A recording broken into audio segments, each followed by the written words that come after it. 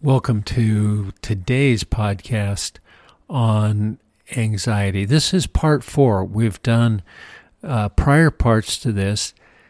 Those parts had much more to do with how do we more long-term bring down anxiety? What are the psychological constructs that engage anxiety, and how do we overcome those? Today we're going to come at it a bit differently. Today we're going to look at the physiology of anxiety and use that understanding to walk you through a couple different approaches, physical approaches, to bring down anxiety in a fairly rapid way so that you not only have a way to manage it long-term, as we've covered in prior podcasts, but you're also going to have ways to immediately engage, consciously engage, in a way that diminishes anxiety and gets you set up to be able to do what it is that you're wanting to do in the moment. For quite a long time now, probably the last 30 years, we've been using breathing as a way to bring down anxiety. And there were a lot of different things that we would have people do. A typical one was we would have somebody lay down and just belly breathe. Sometimes that meant putting a book or some weight, some kind of feedback on the abdomen and breathing in such a way as it would raise the book, would raise the belly, and then lower it on exhale. And we found this to be pretty effective, but there was a lot that we didn't understand about the mechanism of this. Now what we find based on the new research out of UCLA and out of Stanford particularly is that it can be done even much more readily. That if we inhale, typically through our nose, but it can be through the mouth as well, but typically through the nose, if we inhale and then take another sharp inhale, small inhale, and then gradually let that out through the mouth, like a long sigh. That does a number of things, and it really impacts that feeling of anxiety. So when we breathe that way, or even when we breathe the way we were talking about with the belly breathing that we had done decades ago, what that does is it engages the diaphragm. The diaphragm is sort of a dome-shaped muscle that is easily engaged through breathing and does a lot of different things in our body when we engage it. But what we're going for here is that when we inhale deeply, the diaphragm expands downward. That's why the belly would raise in the old approach that we used to use. And we still find it somewhat effective. It's a good training tool. It helps people get much more in touch with their diaphragm and just how flexible it is, how much it can move. For a lot of people, they hardly ever move their diaphragm when they're breathing. And so it is a good way to learn about that muscle and how to engage it. In the more modern research, in the newest research, what we're finding is if we, as we've described, take a big inhale, then a second inhale, that really opens up the alveoli, the sacs in the lungs. And that helps the body to release a lot of carbon dioxide as you exhale slowly.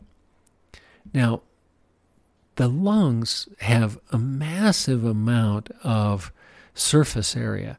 There are millions of little sacs in the lungs. Some people would say that, if we spread it all out, it would be as big as, a tennis court or even maybe a bit bigger. So you can imagine how much oxygen that lets you take in and how much carbon dioxide that lets you release when you do that double breath. Now, this is something that we do automatically a lot of the times. We'll find ourselves when we're just really stressed, just wanting to and exhale, sigh. That physiological sigh is the basis of this. This is what inspired the research and led us to this kind of understanding. Doing this, taking that second breath, really lets the whole thoracic cavity, the whole chest cavity really open up. And that takes a lot of pressure off the heart, lets the heart relax. The brain senses all this going on, tells the heart even further to relax. There's a particular nerve group in the heart that regulates that, and that gets that signal that says, just relax. It's very interesting. In old school Chinese medicine, the heart was considered to be, in the negative, the seat of anxiety. In the positive, it's the seat of joy. But in the negative, it is where anxiety would arise. And this actually changes that function of the heart and let it move out of that state of anxiety to something much more calm, much more peaceful, and potentially even more towards joy.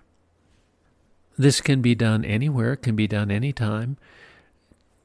What the research shows is 2 or 3, maybe 4 breaths like this is often enough to really change our physiology and to change our state, to come down out of that anxiety to a much more relaxed, much more calm state.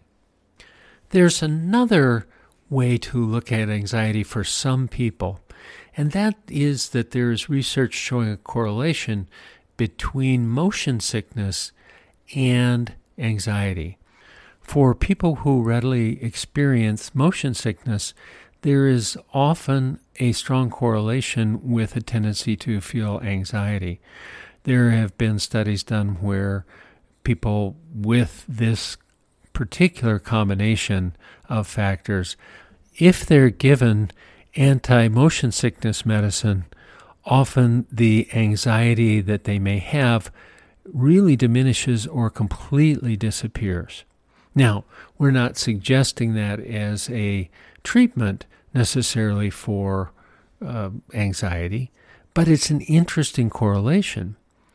What we find in working with people with motion sickness is a lot of times what happens is they lose a sense of where the horizon is.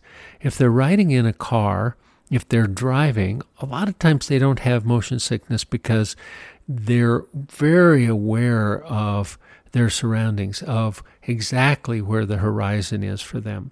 If they get in the back seat and can't see so well, then motion sickness will often increase. A similar thing on planes. They get in a plane and maybe the windows get closed, they can't see the horizon, and then motion sickness ensues.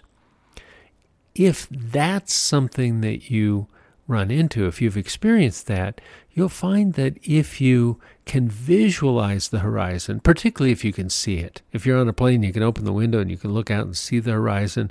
Or if you're in a car and you can sit up and look around and see the horizon even better.